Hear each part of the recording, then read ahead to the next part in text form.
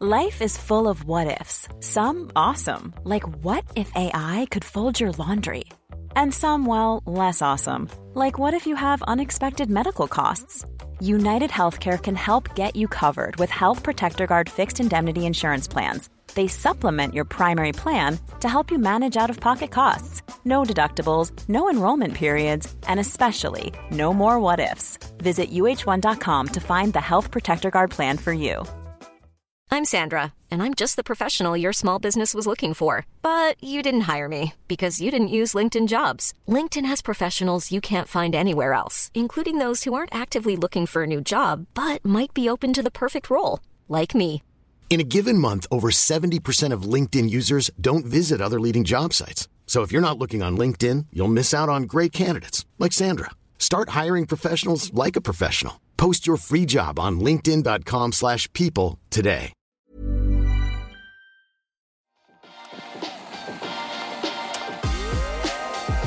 This episode of the Racket Magazine podcast is brought to you by Sergio Tacchini, offering iconic tracksuits, classic polos, and the new Youngline sneaker. Originally designed in the mid-1980s, it's our favorite spring silhouette, and it's back. You can get it now at sergiotacchini.com and follow them on Instagram at sergiotacchini_official for updates. Enter the promo code RACKETMAG at checkout, and you'll get 30% off your order.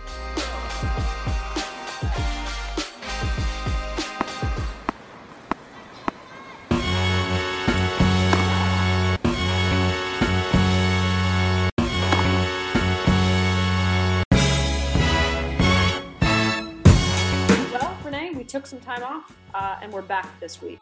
It's nice to hear your voice. And who are we talking to? We are talking to former WTA player, former USTA president, Katrina Adams, not a former friend, still a friend. I've known Katrina for, wow, I don't want to say how long because that would age us both, but it's been a really long time, like decades. It was great to have her on the pod this week. We thought it was incredibly appropriate to have someone like her, obviously a former player, someone who's had such a great leadership role in tennis over the past 15 years since retiring. So it was great to have her on board. I think it was really important for us to take that time away from releasing the pod for the last couple of weeks. As you brought up, when we decided to do that, I think it's a really good time for us to sit back and listen. And so we decided to do that over the last couple of weeks, but we're really proud that this week we're coming out with something that's very important for all of us to listen to. It speaks to the moment, obviously the moment being all of us trapped in a pandemic, seeing tennis sort of inch its way back in certain parts of the world. But more importantly, here in the States and here in New York, we're in the middle of a long overdue and righteous uprising against police brutality and against racism and white supremacy. And I think, you know, just to acknowledge we're two privileged white ladies trying to have a conversation about this. And, you know, there are fantastic places to listen, to read. I would really recommend anybody who wants to go deeper into this and just listen to this podcast anyway. The Body Serve had a fantastic episode out in the past 10 days called I Hope That Fish Eats You, which was Naomi Osaka's response to someone on social media who questioned her race and nationality. But that brings up an interesting point of conversation, which is, you know, we've tried to have Katrina on the podcast for a very long time, but what a great coincidence that we were able to get her now. But on social media, this conversation has extended into the tennis world. You know, we've seen Naomi Osaka, Sloane Stephens, Frances Tiafoe, and I'm listing Black names not because they're Black and they're talking about it, but just those are the ones that are seeming to do a lot of the heavy lifting. What are you seeing out there? Yeah, of course. And you know, let's not forget Coco Gauff. I mean, the great thing for me is that we're seeing not only Black tennis players doing this, and it's the young Black tennis players that are really showing up in this fight. And it just reminded me of, you know, what Billie Jean King stood up for so long ago with the fight for equality for women. This is a moment that they've really grabbed a hold of and said, it is our time. We're the ones that need to stand up and make a difference, because social media now is so important for the next generation. And they have put it out there on social media. Obviously, we've seen some other examples. I don't want to forget also Chanda Rubin. There's so many players that we... Also some white players, Amanda Anisimova, tweeting about equality, Riley Opelka going to protests in Los Angeles. You know, I think it's a moment for white people to, you know, shut up and listen and try to deal with our white fragility, but also try to do some of the work, right? And That's not happening across the board in the tennis world among white people.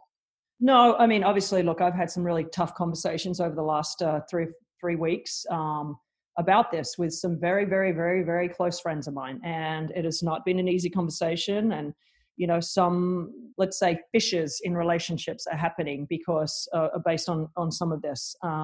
But again, the most important thing is for us is to be allies for our brothers and sisters. And so I think this is an opportunity for us, as you said, to sit back. I, just finished reading White Fragility myself, and I think it's important for us to educate ourselves in what we can do as allies to help this cause. And it's been an enlightening, very important couple of weeks in this world. And, our little podcast, I hope, sheds a little light on that somewhat today with the very, very, very brilliant Katrina Adams. And, I hope everyone just sits back and listens and has an open mind to these things. But yes, I am super proud of the majority of our tennis community and what they've stood for over the last few weeks. And, names like Kim Clijsters, for example.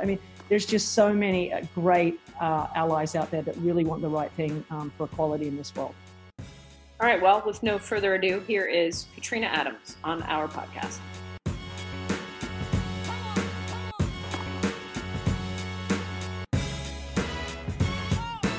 We are both sitting in the same apartment. I don't know if that's coronavirus appropriate, but we have also been by ourselves for about, it feels like half a year.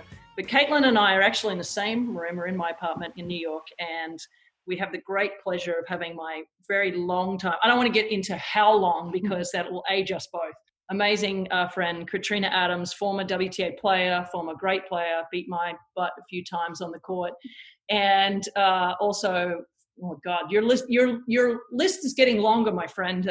Former USTA president, obviously former player. What are you, president of NJTL? There's so many things about you, Katrina, that you've run the gamut. You're now on the ITF board. There's so much. So I welcome Katrina Adams to the Racket Magazine podcast this week. What's up, girl? How's it going? So it's been an interesting couple of weeks, my friend.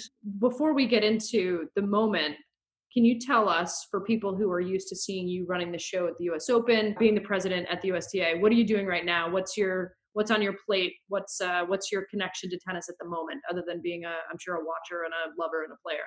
Thanks for having me on the show.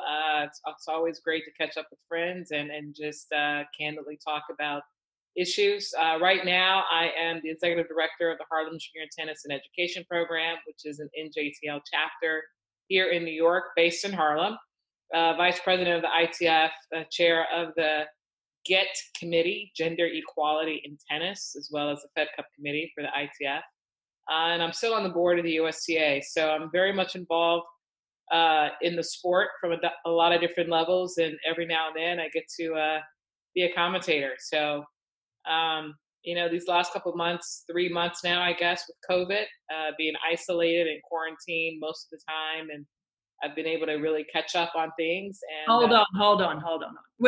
You weren't even just quarantined. Let's get into the minutia of literally the last couple of months of your life, because it's also been an incredibly difficult, emotional few months for you with, both your parents passing in the last 12 months. Yeah. Also got COVID-19 as well. So you've just, let's not try and be all I'm tough Katrina Adams anymore. You didn't let me finish. So go there. The last 3 months, but go ahead. Since you brought it up, yeah, life has kind of sucked the last 3 months. With COVID, being isolated, being quarantined. Lost my dad 3 weeks ago, not to COVID, but to a broken heart, having lost my mom and his love for 64 years. She passed away in August. And I was fortunate enough to be able to fly out to Vegas, where he was staying with my brother, to be with him. And he died in my arms. So it's been very difficult in, these last few weeks. But, and on top of that, we have the killing of George Floyd in Minneapolis, of which the world has watched. The world has grieved. The world has supported me in many ways, and the world has left me in many ways. So it's been a tough few weeks, but every day I've got to put one foot in front of the other and try to move forward and try to make sense and light of everything, and figure out, really what my what's the point of my existence in this world in America. What are you concluding about that? What are you processing about that? That's what I was going to ask you about. It's a transition moment. We're having a crisis in the streets. We have dialogues going on that we should have been having the whole time. We can get into every element of that, but you as a person, how are you thinking about your existence right now? Where's your head? Yeah, it's been difficult. I mean, it's I think for me, and Renee knows me very well, everything that I've done, my goal has been to make a difference, to make a change, to make things better, to be engaged, to be involved, to have a voice, and to be inclusive. I was the president of the USTA for 4 years, and the biggest thing that I really talked about a lot was obviously diversity and inclusion, because here we go, right?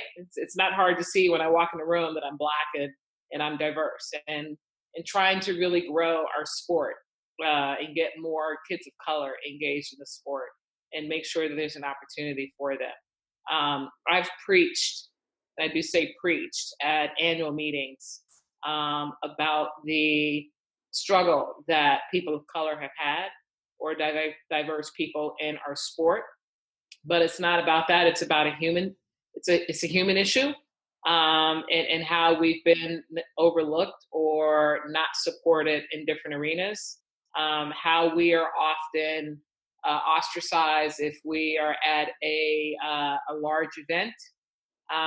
This is in general, not USTA, but in general, of going to a meeting or conference, and there's probably a dozen people of color, and somehow we find each other and gravitate to be in conversation, and then we're talked about us, separating ourselves. And it's not about separating ourselves, it's about being inclusive of ourselves to find a comfort zone.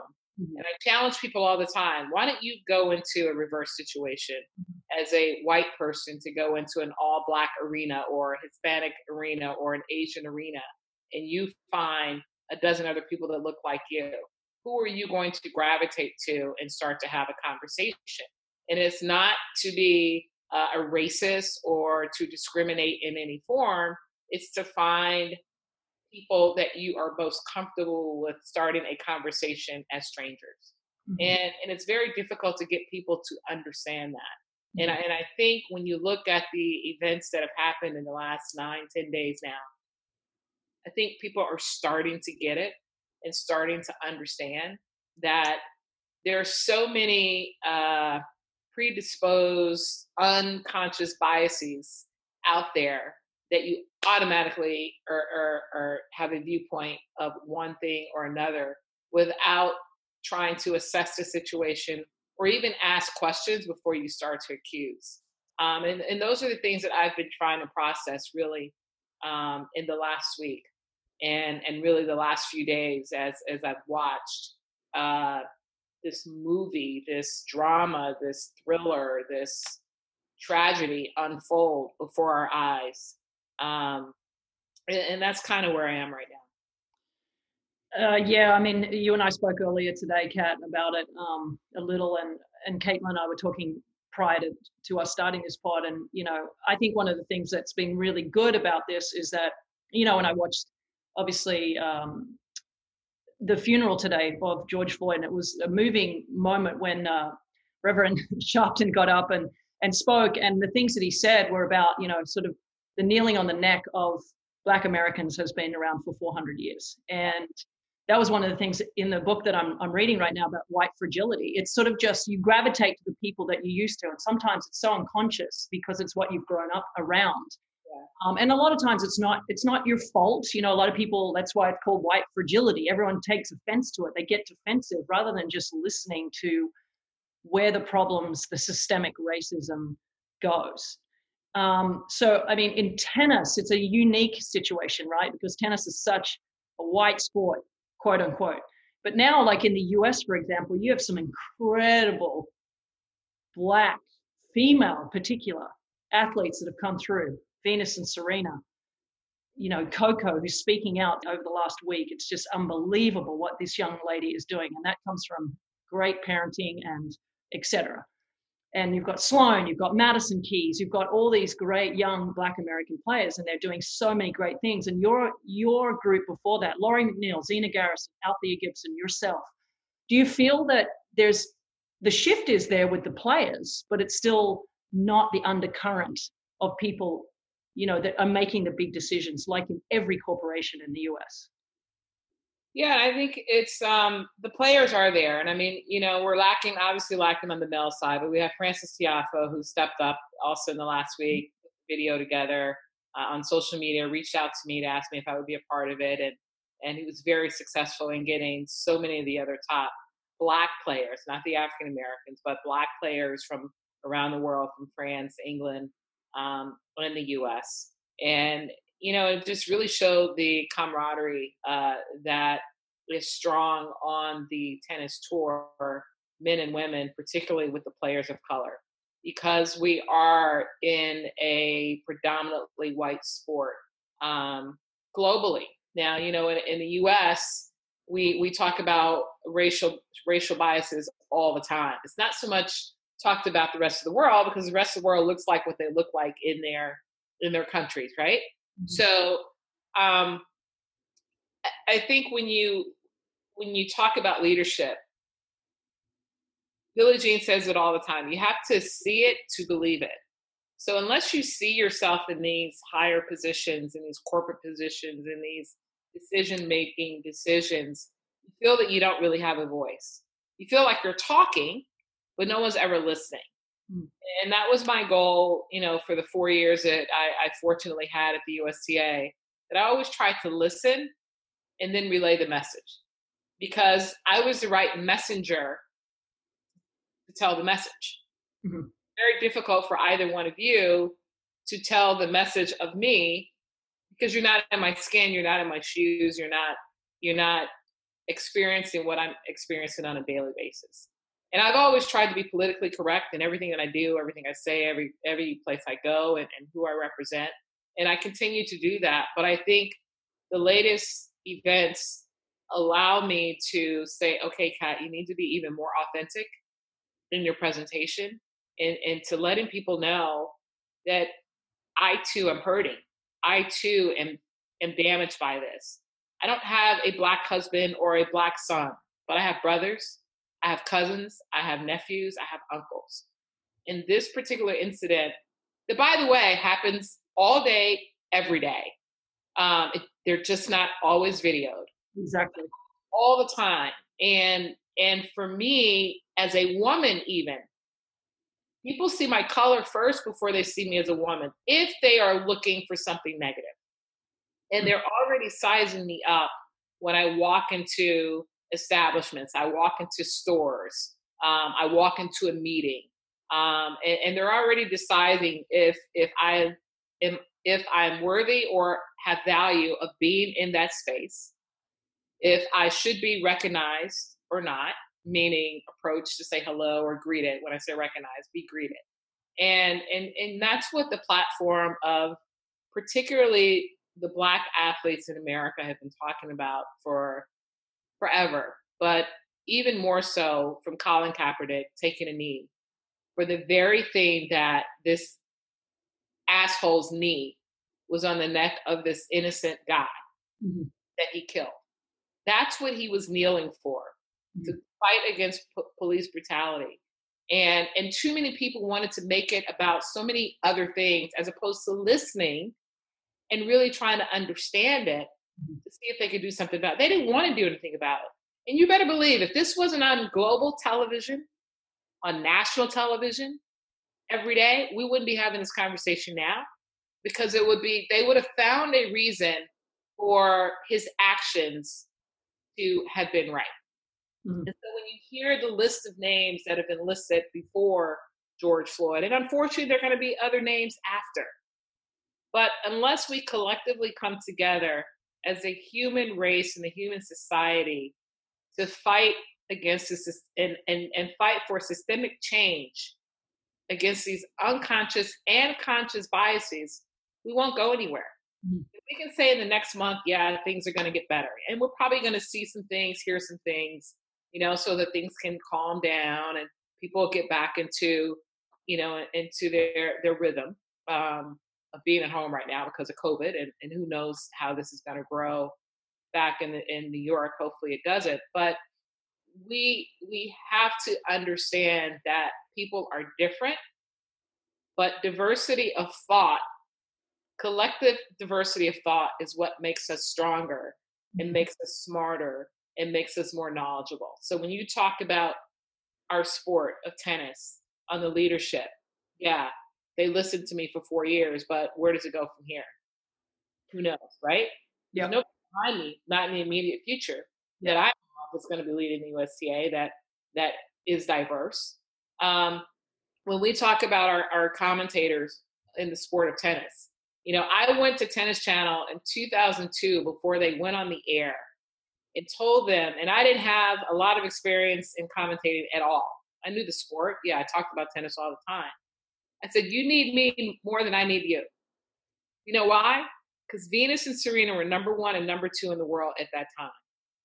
And they needed someone who could really commentate and understand what their thought process was, not just on the court, but off the court, to really bring some authentic conversation to why they were so successful, why they were so driven, why they didn't have the opportunities that other players had in their upbringing, or maybe they got more opportunities in other areas. And so that's what I brought to the screen for about 10 consecutive years before I got more on the business side, and I'm hoping to get back into it. But there's other networks that say, you're not a Grand Slam champion, so we can't use you're not good enough for us, in a nutshell. And yet the men commentating on the sport are not even tennis players a lot of the times that I'm listening to. Pretty much, but that's the biases that are out there, and they don't think that I understand what they're saying. So, and it's a shame. But I won't stop trying to get on other networks to bring a knowledge that I have that's beyond the years of some of our Grand Slam champions. We all bring a diverse thought into the conversation and can touch on different things differently. It doesn't matter what the color of your skin is. It's about what's in here and what we're bringing to the table. Well, and I think about that moment when that situation at Indian Wells with Venus and Serena. I mean, that would have been that's a perfect example of needing to have a voice like yours, or, James Blake, or... We were on tour then, though. So I wasn't in the booth. That's my point. Someone before us, a Zena or a Lori, I think they had retired by then, or a Leslie Allen, who had been in these girls' shoes, who had felt and experienced racism in our sport growing up. Those ladies can definitely give you some examples. I personally don't have any of those. I grew up in Chicago. I think I was protected from those incidents if and when they happened by my parents. So I can't sit here and tell you a direct and overt racist act that was done towards me in my upbringing. But those ladies can. They live in the South, Zena and Lori, and Chanda. She lives in Louisiana. I'm sure she's got some stories. But it's, you need to have these people on air so when anything comes up, they can talk about it. When James Blake was playing Leighton Hewitt and Leighton made the comment to the umpire, he didn't know what he was saying, but he didn't really understand the impact of it because he doesn't live in America. Yep. He doesn't understand what that means and what that implies. And Donald Young experiencing that either 2 years ago, Renee? I don't remember. But it's these underlying comments that the people that are saying do not understand how hurtful they are, that you are a peer of mine, that I have respected. We eat in the same restaurants. We're in the same locker rooms. We're sharing all these things together, trying to be the best that we can be. But you have just torn me down. Yeah. They still view you then get that quick sense of, oh wow, you still view me like that. as opposed to your opponent who's on the other side of the tennis court to you and as a human being.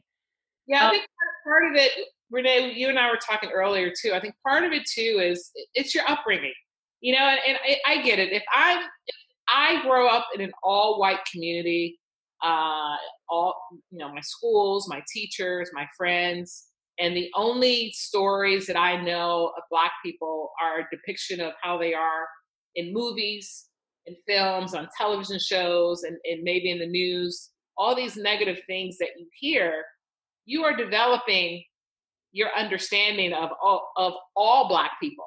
Exactly. And so when you start to come of age and you're getting outside of your community and you're going to college, university and getting a job force, and now you have to interact with people that don't look like you, you're automatically sizing them up to be something negative before you even know them. It's so true.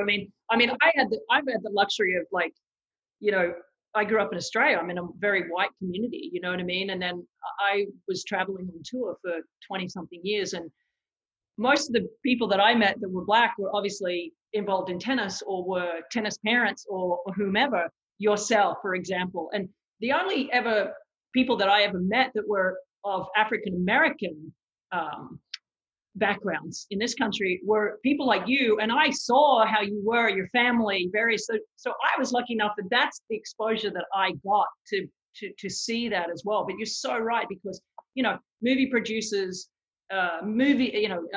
executives in film are white, so it's all the depictions of. I heard a great story on white fragility today, even about the Blind Side movie, and how it was glorified so much, right? And Sandra Bullock wins this Oscar for her depiction of a white savior, right, coming in, and the one Black person in it was the kid who made it good in the NFL, right? But he was never depicted very smart.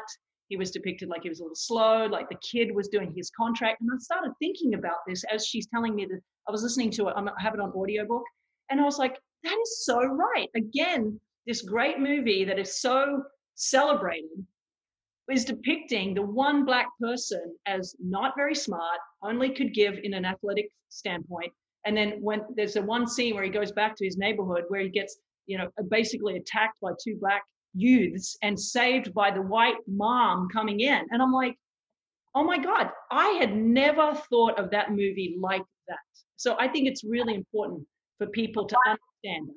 Yeah, Black people have, and it's because that's what we see all the time, and I think that's the beauty of what Tyler Perry has done on John Ridley and other Black directors and producers, because they're telling our stories, and they're not all glorified, but at least they have the knowledge to be able to go from here to here and a wide range of stories that are real, that truly happen in the way that they happen, as opposed to someone who's never been in our skin tries to tell us who we are. And that's why it's been frustrating in Hollywood, even for our Black actors to get these leading roles that don't have to be about white people all the time, right? But it's the way that the director or the producer, that's their mindset, that's their visual, so that's what they depict, and that's who they cast. But it's what they're showing the rest of the world and how they're depicting people of color. And I think the beautiful thing in watching the protests in the last week are, the hundreds of thousands of collective people of all colors that are protesting around this country in America and in the world. Around the world. I got a video from a friend in New Zealand that said, hey, we are standing with you, Kat. We know it's tough. I can't imagine what you're going through or what you're feeling, but here's what we're doing in New Zealand. And it was a sea of people marching Black Lives Matter and George Floyd and other names. And I'm sitting there going, in New Zealand? I had friends in Germany that did the same thing. So, this is a human issue. Human issue.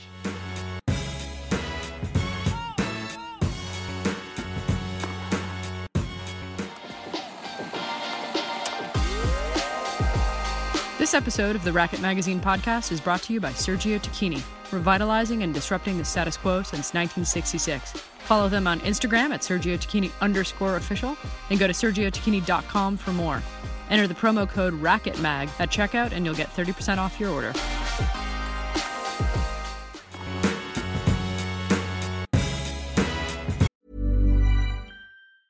Mom deserves the best, and there's no better place to shop for Mother's Day than Whole Foods Market. They're your destination for unbeatable savings, from premium gifts to show-stopping flowers and irresistible desserts. Start by saving 33% with Prime on all body care and candles. Then get a 15-stem bunch of tulips for just $9.99 each with Prime. Round out Mom's menu with festive rosé, irresistible berry chantilly cake, and more special treats. Come celebrate Mother's Day at Whole Foods Market. Hiring for your small business? If you're not looking for professionals on LinkedIn, you're looking in the wrong place. That's like looking for your car keys in a fish tank. LinkedIn helps you hire professionals you can't find anywhere else, even those who aren't actively searching for a new job but might be open to the perfect role. In a given month, over 70% of LinkedIn users don't even visit other leading job sites. So start looking in the right place. With LinkedIn, you can hire professionals like a professional. Post your free job on linkedin.com/people today. I want to link what we're talking about right now to something you said a little bit earlier, because from my perspective, one thing that is seeming to, for some white people, connect the dots is what you said earlier about this has been happening forever. We're just starting to film it. We're just starting to see it. And I think some of the understanding of systemic protest, police force, policy, reparations. I had a call about reparations with my father 2 days ago. Just the idea that now that white people are learning to get less defensive and try to open their eyes a little bit more about some of these systemic benefits and not make Black people do the work and not make Black people have all the solutions, but instead look at ourselves and step back and make more room. Do you feel that if you were president of the USTA tomorrow and you didn't have to be your more PC self and account for some of the white defensive-ness you're going to encounter and account for some of the pushback, and the work you're going to have to do to be seen as worthy, as you said, I'm curious, what would that be like? What would you say? What would be different? And can you look to do some of that stuff now that you're maybe thinking that white people can fucking handle it finally? It wouldn't be any different than what I did when I was president. And I think that was the beauty of it. I was very authentic and the speeches that I made. And, we have our annual meeting or semi-annual meeting where I call it a State of the Union address. And so I was very fortunate and lucky to have my parents attend, the U.S. Open or the annual meetings throughout my presidency, and for them to see the success as to what they, the reap the rewards of what they sowed in me. And I specifically remember a speech. It was during the Me Too movement, 3 or 4 years ago, and I was talking about diversity and with women, but also talking about the other issues that were going on in America at the time when our leadership in this country changed, and the hatred that was being put out there on a daily basis. And I reference in front of 1,100 people. And saying, it's very sad that in 2017, whatever year it was, so my parents were born and raised in Mississippi in the 30s. And they grew up in the cotton fields, and they went on to get a college education and moved to Chicago and went through the civil rights movement, this, and this. And if we don't learn from their history and what they endured, and what we now continue to endure on a different level, it's just a more professional level, if you will, as to the systemic biases that we have here in America now. If we don't change and really step up and speak forward for change, it'll never happen. So I already preached that within our family of the USTA, and it resonated with many. I'm sure I had some people tilting their heads to the side, but I had many people that walked up to thank me for sharing those stories or my opinions, and to getting them to see things through a different lens. Because as we mentioned earlier, if you're in your isolated community and the people that you deal with, how can you allow yourself to open up to think differently if you are not in those situations? So, yes, tomorrow I would speak about what's happening right now and how it has affected our future players of our sport and the fear that has been injected in these young Black kids of wanting to go into these white communities to play in tournaments because of the fear of how they're going to be looked at, how they're going to be viewed, and wondering if they're going to show up at home alive. It's a problem, and we have a problem already in the sport where people are who they are and their true colors come out. And so I often receive complaints from parents where their kids have been called the N-word, or they've been called the N-word at tournaments, and that they've been overtly cheated by officials or whomever, because it's real. And of course, I receive those. I understand them. I believe them. And I take it to the powers that be within the organization to do something about it. But I don't know if the people before me or the people after me receive these complaints, because people say, well, it's no need of me complaining because they're not going to understand. They're not going to listen. Or if they get them, they probably say, oh, that's not happening, and push it aside. I don't know that.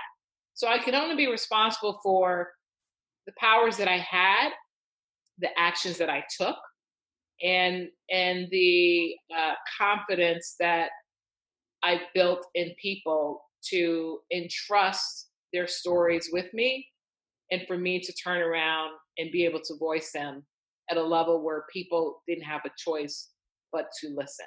So I'm not in that position anymore. I'm still on the board. I still voice my opinions.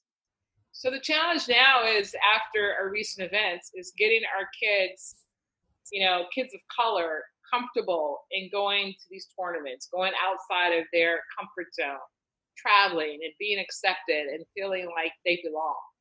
Because all of the events in the last 10 days are showing them that they don't. How do you get a child to believe that they're welcome, is that that they're equal? Because it's been proven that they're not. I mean, it took over a week to charge these other 3 cops.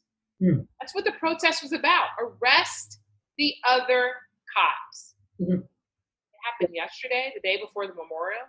So it's difficult. I run a program, I'm actually grateful that we're not in session right now because of COVID, because it would be very difficult to get them to understand that. And we have a diverse program. So how do we now have to train the kids that there are friends before COVID. Let's hope they're friends afterwards, that they're not looking at each other differently. Yeah. And that they're too young to realize the impact of this. But we know they're not, because kids are smarter than we are these days. They're more savvy than we are, and they can definitely manage this thing way better than we can. So that's my concern right now, and that's my cry at the same time, because I'm not sure how to deal with that. It's hard for me to deal with it. It's hard for me to deal with it, and it's hard for me to talk about it without being emotional. So the first time a child comes up to me to ask a question or make a comment about that, I'm afraid for that moment, for me, not for the child. Of course, I will come up with the right things to say, but it's going to be hard to rebuild that security and that safety net for our kids. And we're doing it through sport, and sport's taken away right now. So they don't even have the outlet right now to let go of their anger on the court. Smash as many rackets as you want, because I know you've been cooped up in the house and you've got a lot of angst built up in you. But that tennis court is their safe haven where they can really express themselves and be who they are without being judged. And it's going to be hard to bring that back. Yeah. I want to sort of acknowledge that, again, like, it's not up to Black people to solve problems that this white power structure continues to reinforce. So thinking about that and power structure, my context is media. I came up through newsrooms like the Washington Post and Time, and I saw the people in charge.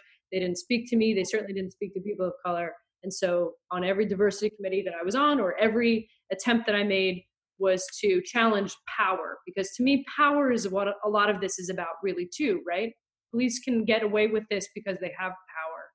And we have not treated Black people like they deserve power, or they have righteous anger at when power is abused, which is why it's a perpetual system. So in the context of tennis, my question about power, who has it and how we can make sure it's more equitably distributed, are things that I'm using my magazine to do. And I want to know what your thought is about some of the power structures changing, because it can't just be Black people fixing this. And I think when I look at what tennis can be, the best of tennis, a place for trailblazers, a place for political activists in the 60s. I look at Ash, I look at Billie Jean advocating for women. It's the only sport that women can really, truly make something remotely equaling the men out of every sport.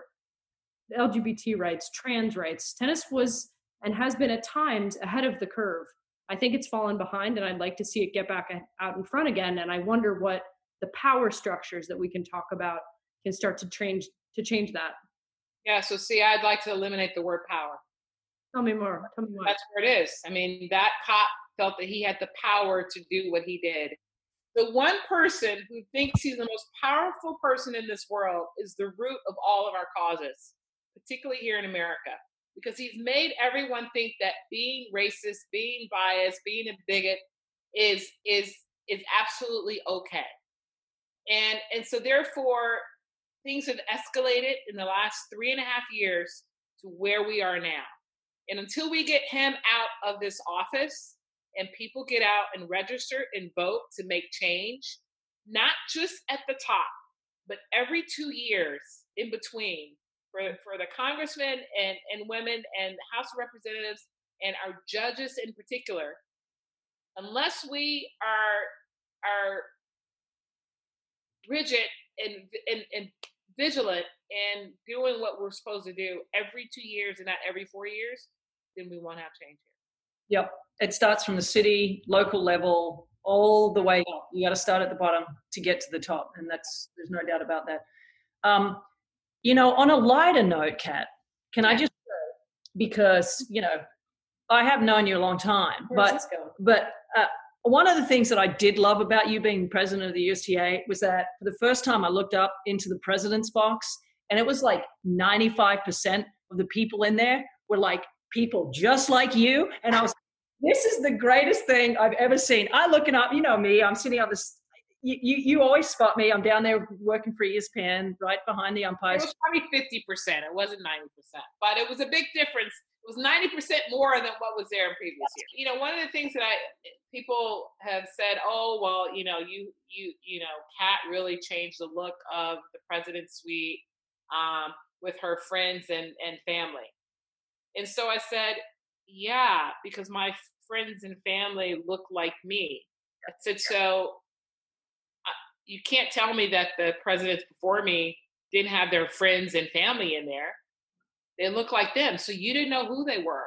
So you couldn't judge and say, oh, they must be her family and friends. Many of them were business people as well. And so again, it's just the mindset and the thought that they had to be just her family and friends. No, many days they were actually, well-established and successful business people who happened to look like me. And that I invited them because of whatever the relationships that we had or business relationships. So yeah, that's changed. It changed last year, but it's because, let's grant it. Renee, if you were the president, most of your family and friends are going to look like you. Now, you do have a lot of friends of color. It'd be all gays. It'd be all gays. Yeah, but we can't tell by just looking at you. We see white first. All I'm going to see is white, right? So I don't see the inclusive part, okay? Unless everybody's wearing a rainbow or there's something to identify themselves, right? Which they probably would for you, which is great. But that's what I'm saying. So we can't judge on the surface. You didn't. And that's what Black people are judged every day because of the color of their skin, which starts a conversation down that path. But if you're gay or a lesbian, they don't see that initially. All they see is white or Black until it's brought to their attention. Oh, well, I'm gay or I'm a lesbian. And then that sparks another conversation. But at the end of the day, everything is black and white first. 100%, I agree. Do you think if I have a 6-year-old, if my 6-year-old was Black, he's not, would you tell my son that tennis was a more welcoming place for him than other sports, or all things being equal, should he look elsewhere? I think the entry level of our sport is very welcoming, and that it's factual. And that's why we have, Renee's been a part of some of these NJTL programs around the country. And it's not just the NJTLs. They have a membership to be in certain chapters, but there's thousands of other programs that are like them that just don't have the criteria to be in NJTL. So there are a lot of free programs or low cost programs of tennis. If you can get your child in a diverse, obviously, program, it just depends on where you are.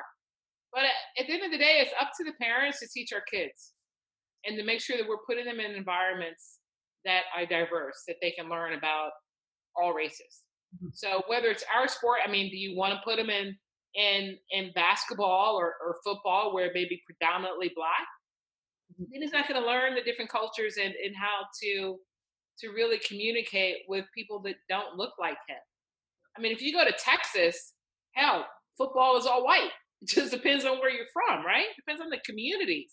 Mm-hmm. So you can't, I don't think you can pick the sport because you want them to be in a more, a sport that is either Black or white.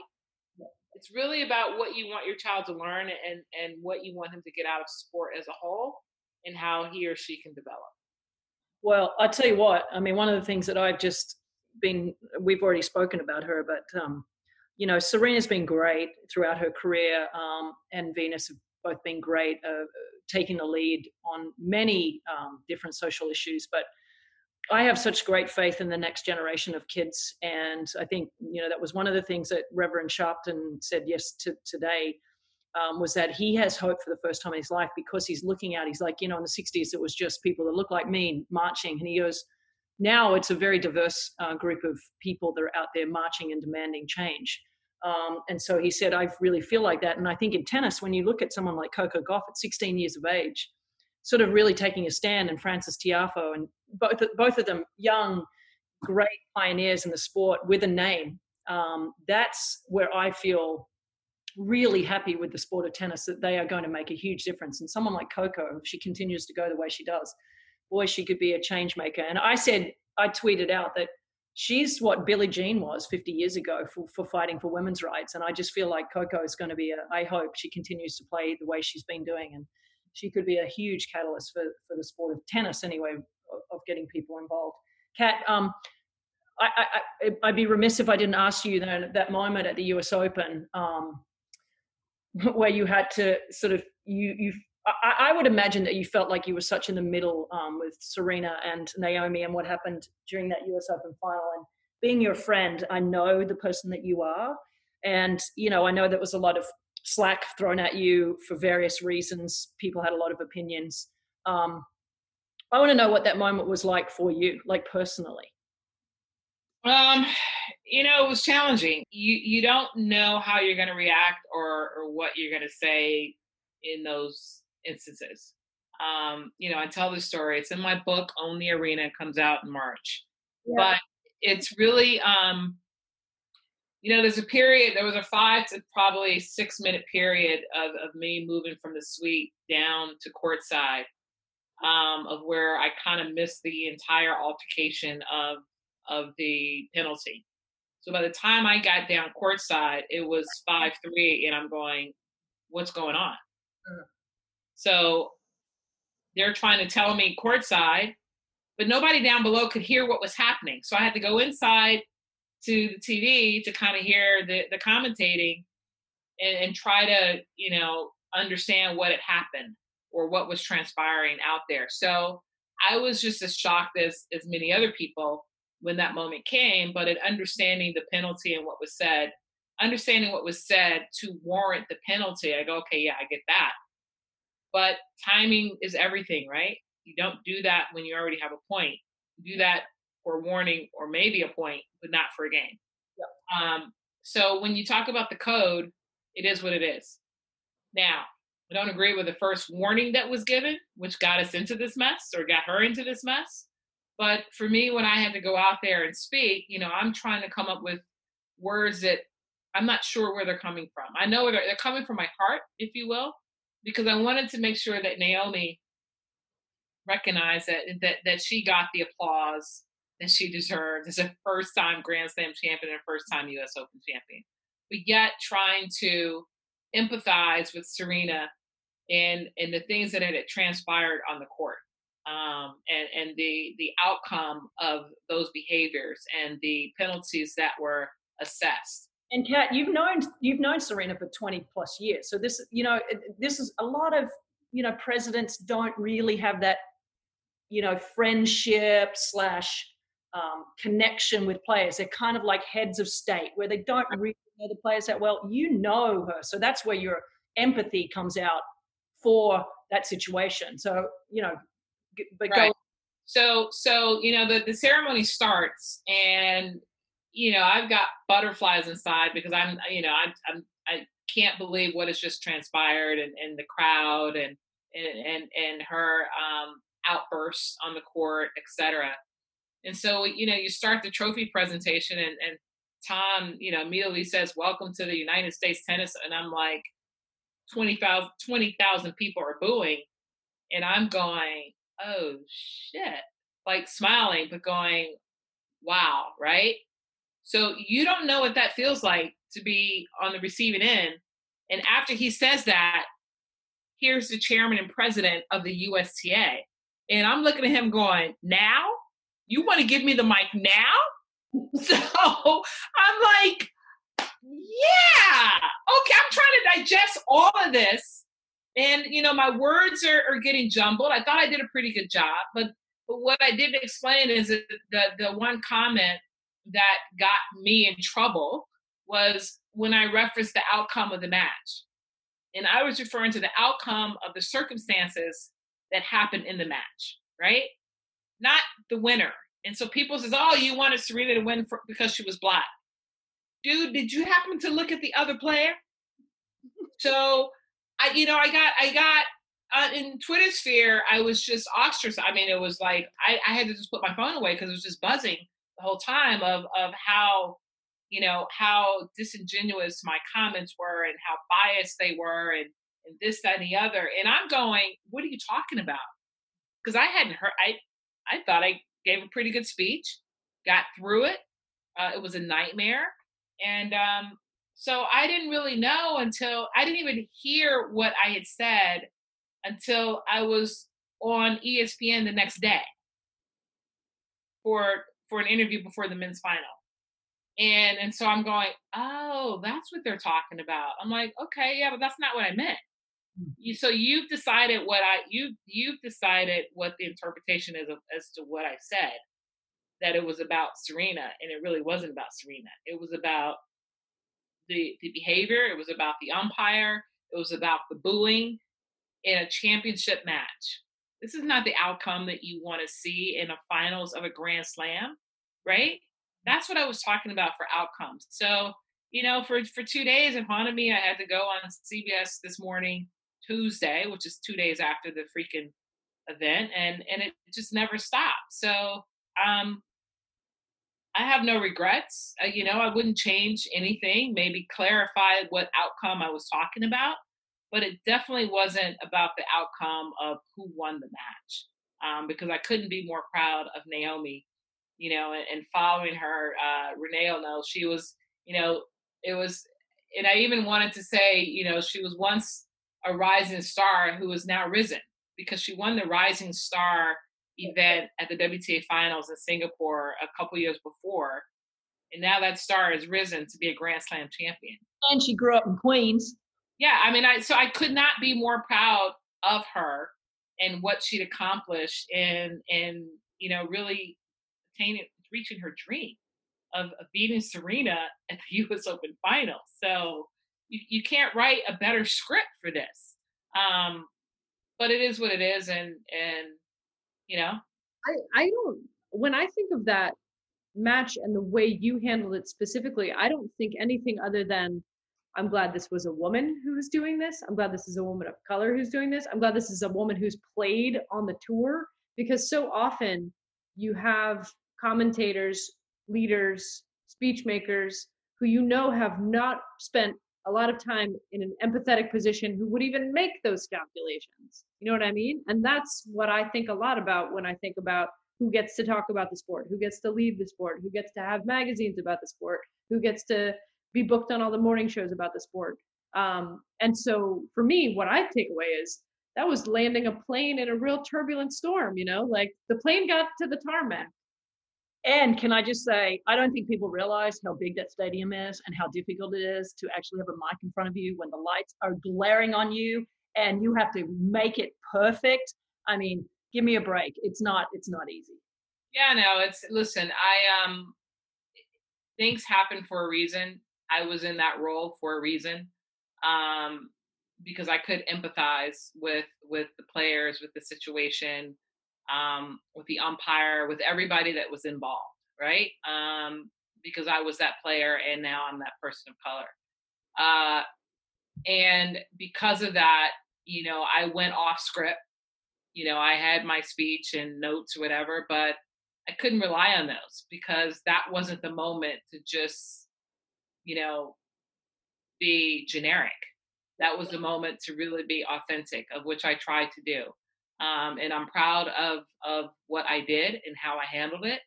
And you're right. It was the right person, because I will tell you that my successor, I got back in the suite and said, "Oh boy, better you than me," because I don't know how I would have dealt with that.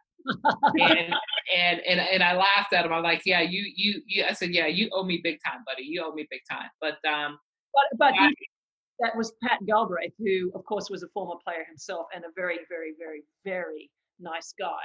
And he of course, yeah, of course. But still, a white guy in that situation, I don't care who it was. Remember, all we see is color. We don't look at credentials. We don't know credentials of people. The average person sitting at home has no idea what his background or credentials are, right? They don't know what my background or credentials are. All they see is color first. And we're judged on what comes out of our mouth based on that. And then they ask questions later, right? Then they Google to kind of find out what your credentials are. But it's I'm okay. I mean, again, I didn't sleep for a week only because I could not get in touch with Naomi, because I wanted to make sure that she understood that what I was saying was not against her and that I was applauding her, etc. And I'd reached out to her coach at the time, Sasha, and sent a long text, because I've known him since he was like 19 when he came on as a hitting partner of Serena, and we've become really good friends over the years. So I knew I reached out to him, and I didn't hear back from him for like a week. But of course, he just won a Grand Slam, so he's probably got 1,000 texts that are coming in. So about 5 or 6 days later, I reached out to him again, and he said, "Oh my God, I didn't see it." He goes, "You have no idea how many texts I got, and I didn't respond to all of them. I couldn't catch up with them, blah, blah, blah, blah, blah." And he accepted my, reasoning and my apology if my words were misconstrued, this, that, and the other, and I needed to speak to Naomi. And he's like, "Hey, we're going to dinner." They were in Japan. He's like, "We're actually going to dinner in an hour. Just give her a call. Here's a number. She'd love to hear from you." And that was it. And, she accepted my word. She knew that I didn't mean any harm from her. It wasn't about me. It was about the entire experience that she was taken aback from. And I just want to add one thing about that. I've spoken a lot about Coco, but I do want to say that Naomi has also stepped up in the last week a lot as well on social media. Yeah. So Yeah, it's been great. When you're Black, you know that you're Black. Or if you think that you're different, someone reminds you that you're Black. Mm-hmm. And you better believe that Naomi has been in positions to be reminded that she's Black and that she's not Japanese. And that's sad. It's really sad. So the power, the strength that she's had since what year was it? 2018 US Open. Remarkable. To go to 2019 US Open and then beat Coco and bring her on the court. She knows that she's that role model now, and she's the next leader of the sport, and the next leader of the sport who's of color. And this isn't the only time that I've seen her step up and step out of a comfort zone. She's done it before, and she'll do it in the future. And so I am so excited about the future of our sport with our young players not hiding behind a racket only and being able to talk about social issues, both the men and the women, boys and girls. And I think it's a great future. And I think, Billie Jean King has to be proud as to what she's witnessing from this particular generation in particular. I mean, our generation, I think we still had to be somewhat politically correct. Yes, I stepped out on many limbs and said things or did things differently, but I also was more politically correct in statements than being very authentic because of who I represented behind me or as an organization. And I don't go back on anything that I said, and everything that I said for me was true and authentic. Probably could have added a little more color to some things, but I didn't. But I am. I know because, I'm not going to give your email address out on our podcast, but I don't need to tell everybody what your old email used to be because it was a little bit more colorful than what it is now. Let's just say that. Okay? Well, my nickname was Hollywood. So what? What we just talked about with the U.S. Open is in your book. You have written a book. It's coming out. It's supposed to come out in July, but because of COVID, it's coming out in March because we didn't have any time to promote it. We can't travel and really do any speaking engagements. So we've moved it to March of 21, right before the Indian Wells swing, and hopefully we'll have an opportunity to really promote it properly next year. Can I still ask you some questions about it? Yeah, sure. I noticed, obviously, the U.S. Open, the incident we just talked about, sort of the fallout and your many sort of considerations in being a leader and wanting to do right by everybody, but at the same time handle a hostile crowd, kind of illustrates the balancing act of being a prominent woman needing to represent in some cases, maybe not always feeling like representing. And I'm struck by the subtitle of the book, which is called Getting Ahead, Making a Difference, and Succeeding as the Only One. Right. What does that mean? Let's see. I'm the only African American to be the president of the USTA. There's a lot of onlys that come behind me. And when you're a leader in an organization, my goal is not to be the only one. I prefer the title as being the first, because if you're the first, you're trying to bring many behind you.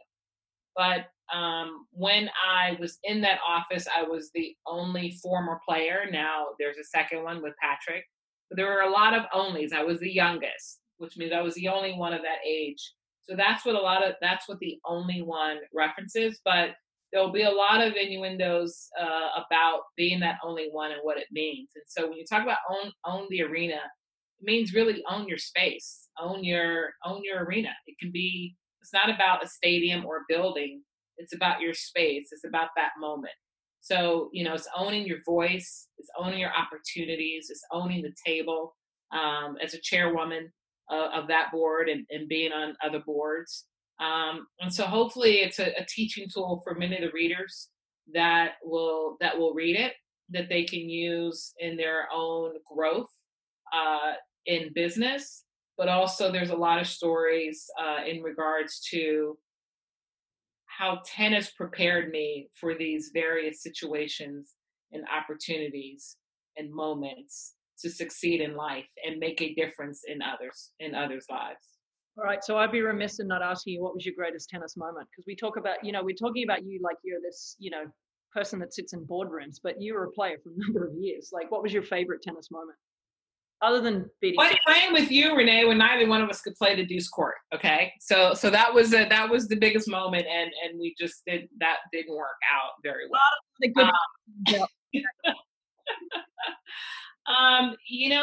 It's interesting. I would say many of my greatest moments are actually losses. As a rookie, I got to the fourth round of Wimbledon. I lost to Chris Evert in 3 sets.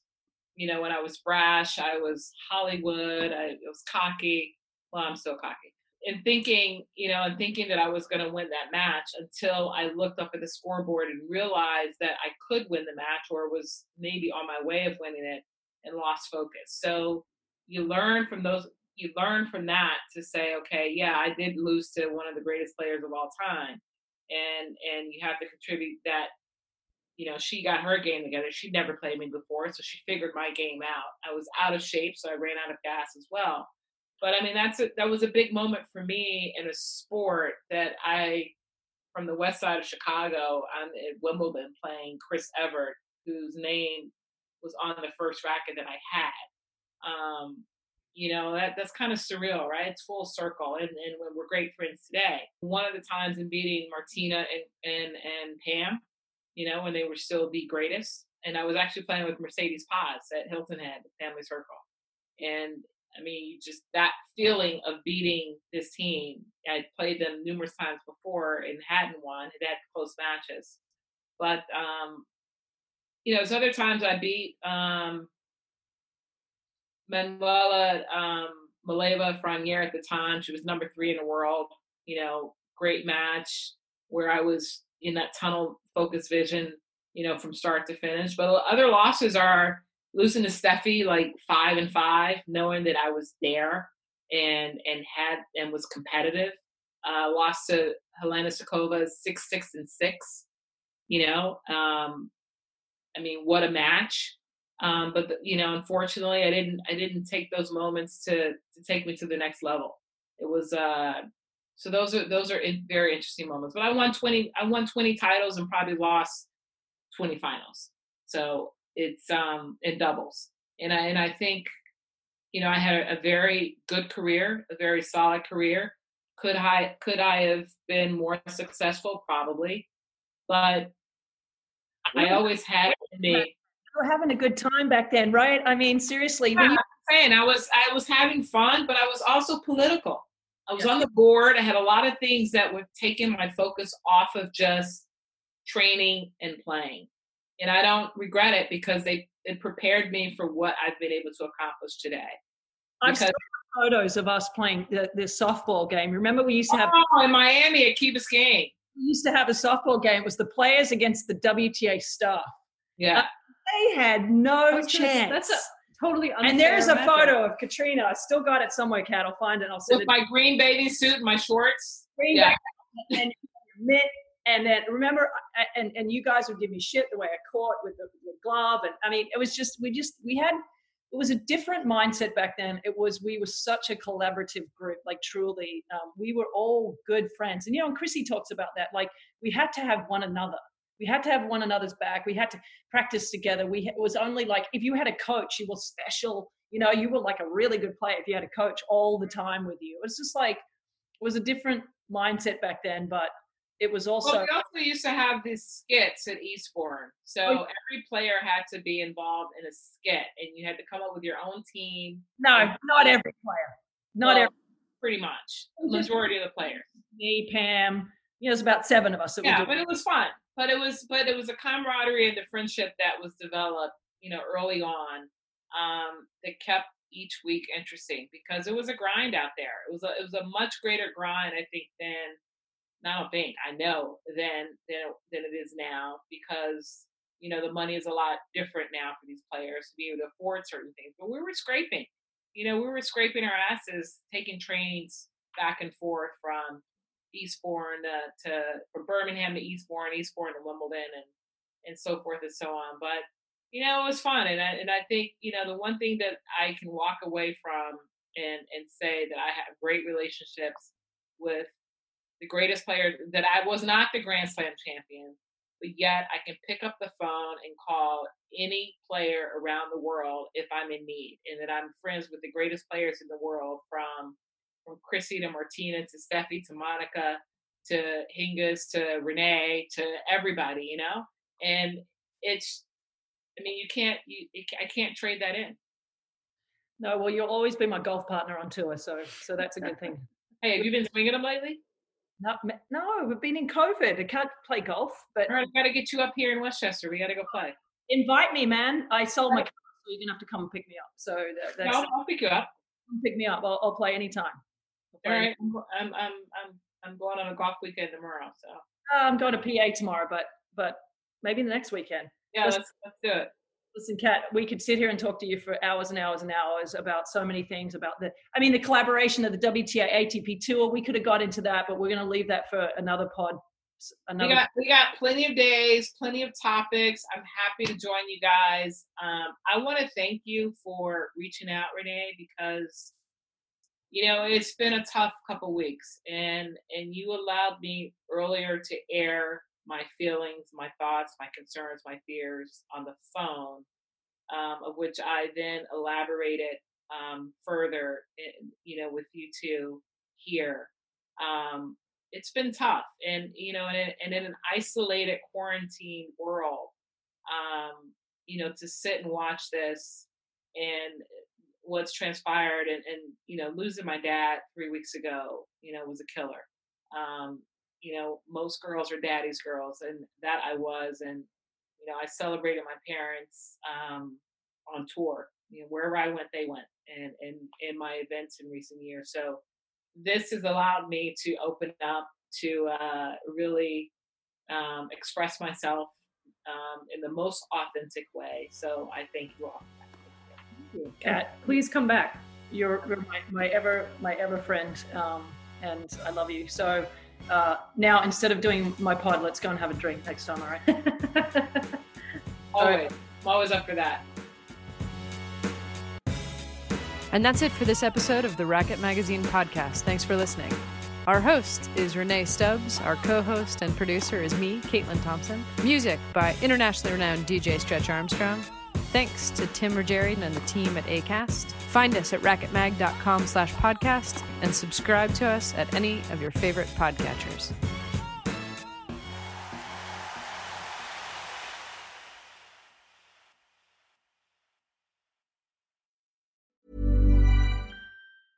Even when we're on a budget, we still deserve nice things. Quince is a place to scoop up stunning high-end goods for 50 to 80% less than similar brands. They have buttery soft cashmere sweaters starting at $50, luxurious Italian leather bags, and so much more. Plus, Quince only works with factories that use safe, ethical, and responsible manufacturing. Get the high-end goods you'll love without the high price tag with Quince. Go to quince.com/style for free shipping and 365-day returns. Imagine the softest sheets you've ever felt. Now imagine them getting even softer over time. That's what you'll feel with Boll & Branch's organic cotton sheets. In a recent customer survey, 96% replied that Boll & Branch sheets get softer with every wash. Start getting your best night's sleep in these sheets that get softer and softer for years to come. Try their sheets with a 30-night guarantee. Plus, get 15% off your first order at bollandbranch.com. Code BUTTERY. Exclusions apply. See site for details.